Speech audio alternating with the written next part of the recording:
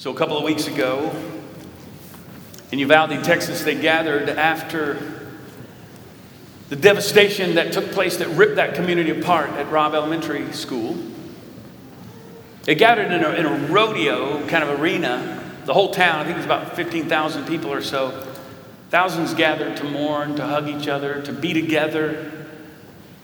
And at the end of that prayer vigil, where pastors spoke and leaders, different ones, brought hope, there was a singular song that was chosen to end the time together by a violinist who stepped to the center of the stage and played that song, Amazing Grace. Because when there are no words, when we don't have answers, when doubt creeps in and we wonder where God is, maybe, just maybe, we can rest in the hope and believe and trust that it's true, that there really is grace, that there really is a God who loves us. That song, written by a former slave trader whose life was transformed. And later in his years, as he was struggling with dementia and an ability to remember things, he says this: I don't remember much, but I remember two things. I am a great sinner, and Christ is a great Savior. Friends, it's been a hard few weeks.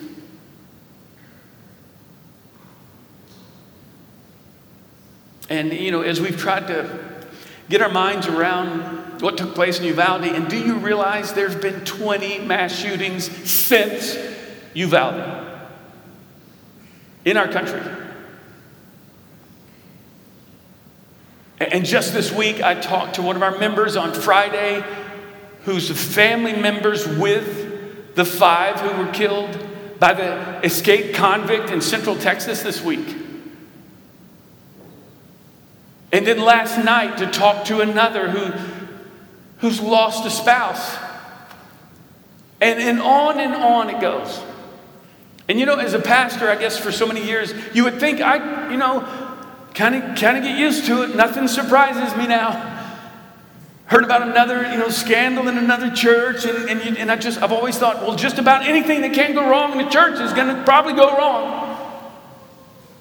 But the past few weeks, I'm just going to be honest with my church family. It's been hard.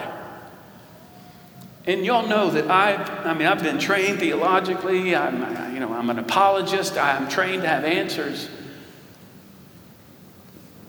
I don't have any answers for this.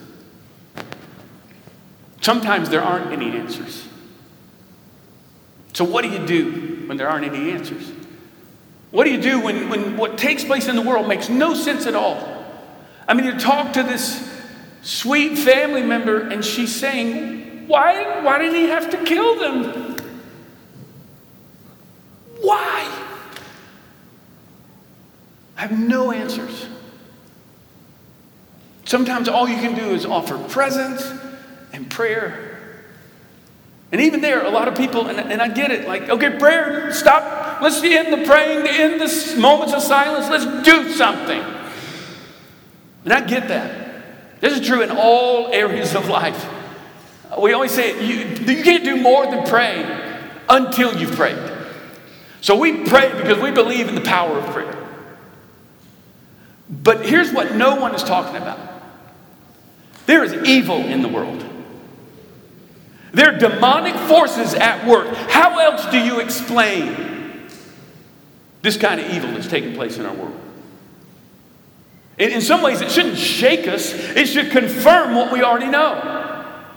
We're heading to Africa, where many people frame everything that's happening from the spiritual realm. Of course there's evil in the world. How else would you explain this? I've been to places I've been to Africa, India, been to West Africa, South Africa, I've been to the Middle East, I've been to places, South America. I've seen demonic possession. I've seen this stuff up close and personal. And you say, well, how come we don't see it here so much? Because we think, well, that guy just needed more education, evidently. We need better legislation. We need policies that are going to help this kind of thing. That'll fix it. Because now everybody is now debating about what went wrong, what could have happened, and how we can end this kind of thing. And yes, we need to do more than pray. So if your thing is, mental health, that's a real thing. Do something. If you say we need gun reform is what we need fewer. If that's do something. We need to do something. We need to act against this evil. How do we push back the evil? By sharing the gospel with every person that you know. That's how. That's how we change the world. Do you know this? One person at a time. This 18-year-old, he needed someone to come alongside him and let him know he's not alone, that he's loved. And we all know people that just need to be loved. But what do you do when your faith faces opposition? Because my faith has been facing some opposition. What do you do when doubt creeps in and you wonder, what do I do with this? Can I even have faith and still have doubt? And as we'll discover today, yes, you can. In fact, doubt is a part of any thinking person. Anyone who's thinking and wrestling with the stuff of life, you're going to doubt. We say it this way: temptation is to sin as doubt is to unbelief. You're going to be tempted. And often we think, I'm being tempted. Oops, next step, sin. No. You're being tempted. Now, new levels of obedience. You're going to doubt. Any thinking person is going to doubt. Don't let your doubt become unbelief. How does that happen? That's what we're going to talk about today. I want you to turn to Matthew chapter 15. We're going to look at an amazing, confounding story of a woman who is facing opposition at every step of the way to believe. And we're going to watch her story and how Jesus deals with her. And I'm believing this message is going to change your life. I've already talked and prayed with some after our first service who heard the Spirit of God speaking to them through this passage. Because listen, at some point your faith will be met with opposition. And oftentimes what happens is when that takes place, we feel like we're an outsider. Because even coming here today is a real challenge for some of you. Because here's what's happening privately. I know this is true. Some of us are here today and we're going, I don't even know if I believe all this. I mean, I love the songs. That was amazing. Bagpipes. This is incredible. I've got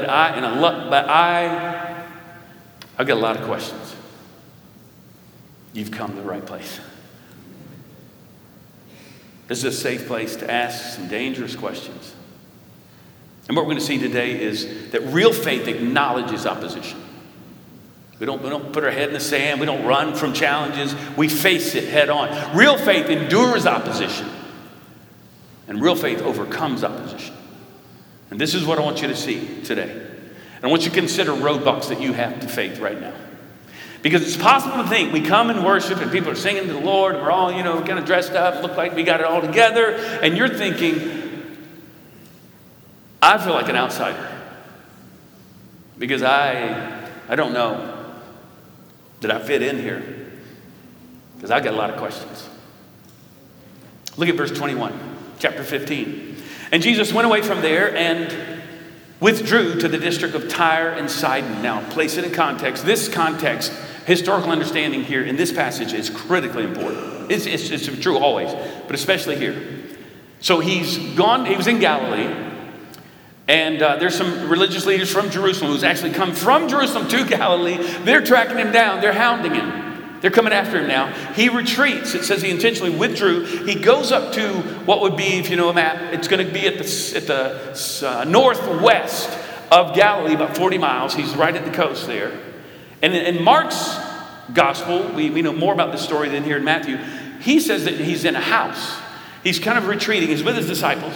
He goes up there, and behold, a Canaanite woman from that region came out and was crying, "Have mercy on me, O Lord, Son of David. My daughter is severely oppressed by a demon."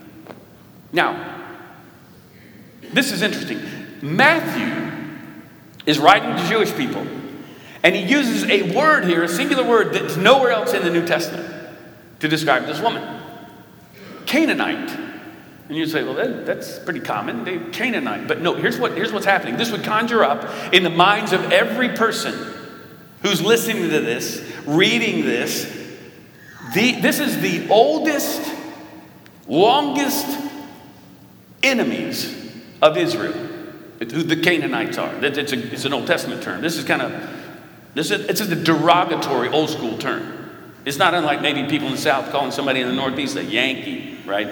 Draws back even from kind of Civil War days and you people up there and us down here. But this is a bit deeper than this. This is saying she was one of those. She's an outsider. Okay?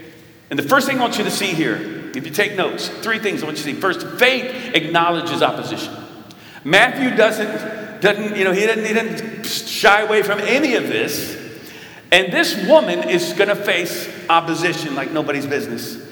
In fact, we'll see here that faith is not burying your head in the sand, like I said. It's not running or ignoring real problems. It's not a hopeless optimism. I mean, like just this hopelessly optimistic kind of posture. It's acknowledging reality and all of the opposition that comes with that reality. So we need to headlong face our challenges. When you have doubts, keep pressing on. Keep pressing in. So what does this woman do? Well, you see here right away, she brings it to Jesus. Now this may be the last thing that you want to do. But I'm telling you, with your doubts, keep pressing into Jesus. Don't give up. Keep coming to him. Consider the barriers this woman had. First, she's a woman, but she's coming then to a man and to a rabbi to talk to him. Clearly, she's an outsider. She's a Canaanite. She's a pagan. She's not a Jew. And then Mark says she falls on her knees and she says, have mercy on me, oh Lord, she calls him. Then she gives him the messianic designation, Son of David. She knows something. She has seen him. She's heard him. She has come to him. She is bold because she believes that Jesus somehow is the answer. That he's the one who can heal her daughter. Consider the barriers to her opposition. If you think you've got barriers that are opposing you in regard to your faith, consider the barriers, the opposition that she faces. Cultural barriers, religious barriers, ethnic barriers, social barriers, racial barriers. I mean, it's a completely different worldview, and she's coming here. Matthew doesn't dismiss any of this because sometimes our faith faces opposition. We acknowledge that I've got some struggles. Some of us need to do this. This is a place, our church is a place where you can ask all the questions. She has a million reasons not to come to Jesus.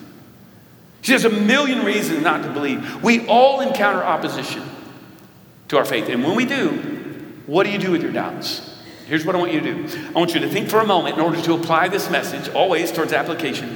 What is it in your life right now to acknowledge, you need to acknowledge, that's a real barrier to your faith? Let me parse that out for you. Maybe it's something that you keep on suppressing. I know people in our church who have had severe health challenges for decades. Maybe you've learned to live with that. Maybe your faith has grown through all of that. Maybe it's a sin of your past. Maybe it's habitual sin, even now. Talking to so many people, I don't even know if I believe. How can I be a Christian and be doing this thing over and over and over again?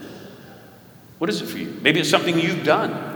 What is it that maybe it's intellectual barriers that you have. Maybe it's moral issues, things from your past, and you can't get over them. What is it that you need to acknowledge right now by the Spirit that's a barrier to faith for you? Maybe it's something that's happened in the past. Recent reports of sexual abuse in Southern Baptist churches. Maybe you've been hurt by Christians or by the church in some way. You're having a hard time getting over it. I would say don't let it keep you from coming to Jesus. That hurt is real. Those kind of reports can conjure up the past for some of us, re-traumatize us in some ways. Maybe you've experienced evil in your life that's come at you. You're struggling to believe. I want you to press into that today. Don't let anything keep you from coming boldly to Jesus in this moment. Because listen, real faith battles. Real faith fights the fight.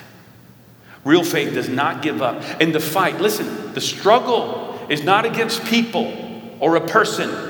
That's where we get it wrong. Yes, there are people who hurt us. But our faith is challenged because of principalities, ideas, feelings, tensions, disbelief, challenges. Those are the things we fight. That's the real fight. Faith is a fight. So what does it look like for you today to fight? Because for some of you, it means that you're going to bring it to someone else. I've already had 2 conversations today with people who said, I've got to talk to you about this. Others have come to a small group or to a connect group. Some of you need to join a group in our church, a connect group. And you need to be diligent so that you enter into relationship. Not just kind of swoop down, come in, worship with the larger church family on a Sunday morning, but instead go deeper, be courageous, fight for your faith. Get involved in the church. Talk with others. Some of you need to go to a mentor, maybe to a pastor, to a friend, someone that you know. Last week I talked to 2 couples in the Great Hall after the service. We just referenced challenge of infertility. Jay Miller did with his wife Nicole, and he just told a brief story. Talked to 2 couples who were wrestling with infertility. Talked to a couple that came in tears, saying, we just need help. We just need to talk to someone. And it took great courage just to do that. But do you know we got to pray over them? We told them about a group that meets in our church. I said, do you know there's a group in our church of young couples? No, we didn't know that. See, what happens is when you step through and you press against the doubts and the opposition, the challenges that you have in your life, what happens is you realize you're not alone. You start to feel like maybe I'm not an outsider. Maybe there are others who wrestle with this, and that's what they came to realize. We got to connect with some folks that they can talk to. So she faces opposition, but watch this. Faith may acknowledge opposition, that's the first step, but it endures opposition. Look at this. This story is amazing and confounding. Look at verse 23. But he did not answer her. What? So Jesus gives her the silent treatment after that. And his disciples came and begged him, saying, send her away, for she's crying out after us. It's like, well, I came to the pastor. He wouldn't listen to me. He didn't have time for me. Then I tried to go to one of his, followers, some of the leaders in the church. They're like, would you get her out of here? She's bugging us. Now, we don't know the tone. Could it be that he's saying, would you just heal her and send her on? Because we're here for a retreat. Remember, we're trying to get away from people like this. This is getting messy. And a demonic daughter, this is going to get crazy. So could you just take care of this and press on? Let's move on. But watch this. Real faith endures opposition. She is faced with silence from Jesus. And the disciples are going to misinterpret his silence. We often do that. Some of us are misinterpreting God's silence in your life right now. That's one of the great struggles you have. And you're doubting in a particular area of your life because God seems silent. What's going on? What is happening there? See, the amount of opposition to her faith increases as this story goes, as we'll see. But we'll see also, so does her faith increase. As the oppositions to her faith increase. She's silent. She is desperate. And even the disciples are saying, okay, we need to send her out. She's not getting any help. But then, to make matters worse, when Jesus does speak, it becomes more challenging. Look at verse 24. He answered, I was sent only to the lost sheep of the house of Israel. What? He's saying, you're not a Jew? That's his answer. Now, again, we don't know the tone. See, the greatest challenge in this passage for the modern reader is an apparent lack of concern that Jesus has for this woman and for the daughter. What is happening? Part of the challenge of reading the printed word is we don't see the tone. I think what's happening here, Jesus is playing the role of the challenger. He's challenging your faith, and you might say, well, that's kind of odd. Why the Jew? He's saying that the house of Israel, Jews first. That's always been the story. The Messiah would even come out of the people, the Jewish people. God would form a community. He would enter into covenant with them with the Ten Commandments. And out of that group would come the Messiah. And then the church would become the new people of God. And what's happening here is we're right on the precipice of that. His time has not yet come, but it's coming. And it's coming right here, right now, before our eyes and in front of the disciples, right here. Because here's God's plan. He's always been forming a family. That's what he's doing. Then Israel becomes the prototype of that, and then out of that comes the church. The church is this new community for the whole wide world. It's opening up now, not just the Jews, but it's coming to the Gentiles, to pagans like this woman, like you and me. Any pagans here? That would be all of us, unless you're a former Jew, okay? So we're all Gentiles, and it's come to us.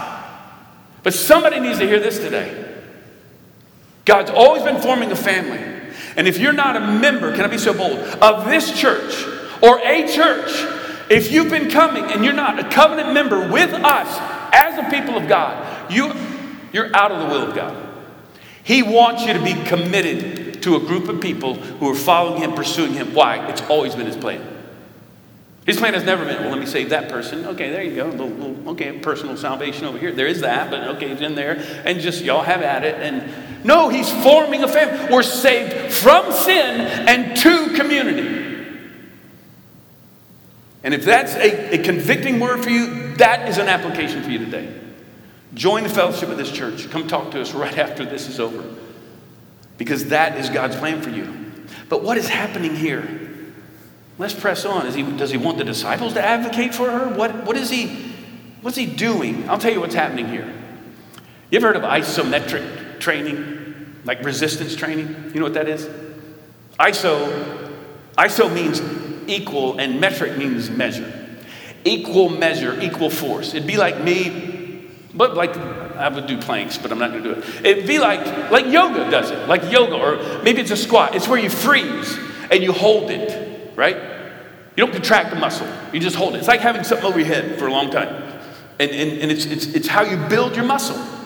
You can be pressing up against, a wall. It's this equal and opposite reaction that creates strength. Isometric, watch this. Isometric faith building means that you're pressing in constantly, but there's this opposition. There's this pressing back. This is what Jesus is doing. And you say, well, that's not kind. Listen. Hebrews 11:6 says, without faith, it's impossible to please God. Not improbable, not unlikely, impossible. If this is true, wouldn't every one of us want to be in some isometric faith building exercise all day long, all the time? Because we acknowledge the opposition that comes in our faith, because it's real and it's constant. And it can create doubts, but we also acknowledge the fact that real faith endures opposition because we press on into it. It's not unlike a conversation I had with a guy where we were talking, and he wasn't a Christian, and I was talking, and he was angry, and he was one of these mad, guys coming at me. He wasn't listening. I was trying to explain the gospel. He would have all these questions. Got underneath, like, hey, tell me your story. He has this personal story. Often is the case. He was wrestling with a relationship with his dad from way back, and he's just mad. And his anger's gotten him all kinds of trouble. And he wasn't listening to me. Every challenge I had, well thought out, logical argument towards what he'd come back. And I just realized sometimes they're just like that. He's not going to listen to me. I was about done, and I decided to change my strategy with him. And I said, you know what? You may be right. With all that you've now confessed to me, all you've done, he was saying, God is no loving God. You kidding me? And if it is, he's not going to love me with all I've done. I said, you might be right. Now, you've done a lot. And you may be right. Maybe God doesn't love you. Maybe you're right. Maybe he doesn't love you because you've done a lot, and it might be that he has just written you off. He doesn't love you at all. Maybe there's no hope. And he says, no, wait a minute. Wait. What you were talking about, like this grace and all the stuff, you think maybe that's not like there's no hope for me, like for real. So you might be right. You may be right that there's no hope for you. He didn't love you. There's no forgiveness. But hold on, wait just a minute, wait. Because if what you're telling me, he started arguing back to me the other way. The guy ends up leading himself to Christ. True story. True story. This is what Jesus is doing. He's pressing back. Why? Because I knew that guy, if he's going to come to Christ, he's going to have to get there on his own. He's going to have to overcome some barriers. But I can't convince him. The Spirit will convince him. Because real faith acknowledges opposition, endures opposition. Watch this. Finally, overcomes opposition. That's what happens here. As we'll land this now, and then we're going to partake of the Lord's Supper before we go. Look at verse 27. She said, yes, Lord. Look at this. Yet even the dogs eat the crumbs that fall from their master's table.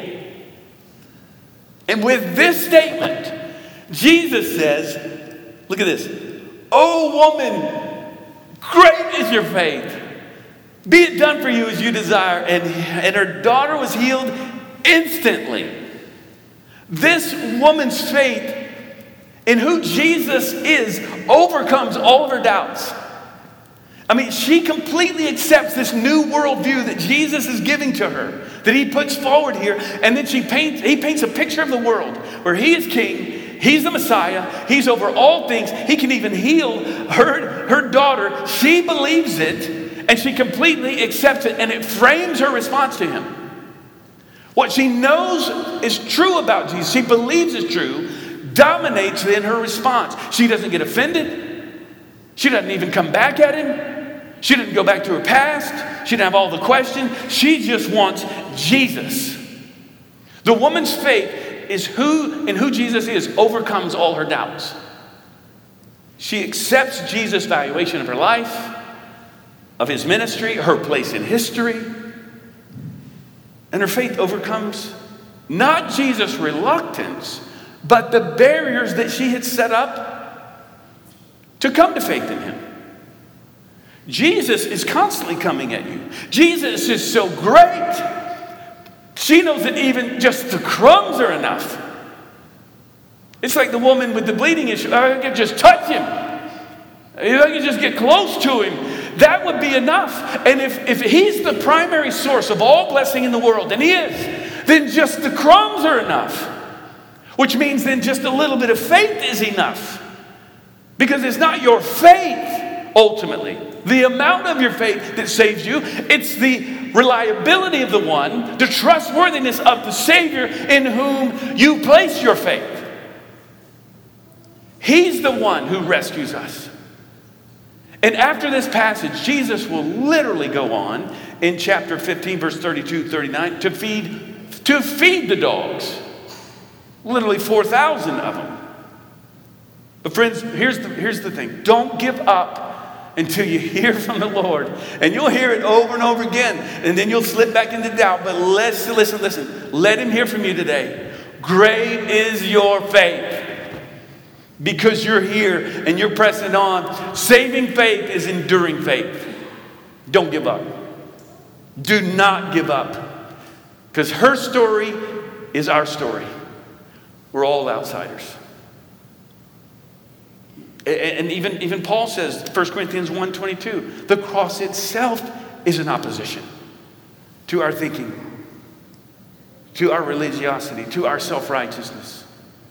He says to the Jew, you're asking for signs, it's a stumbling block, it's a scandal. To the Greeks, you want logic, you want rational understanding, then you'll come to Jesus. He said, no, it's not that either. It's a third way, and it's the way of faith. Jesus requires faith, not works. Praise God, it's not up to you. It's what he's done for us.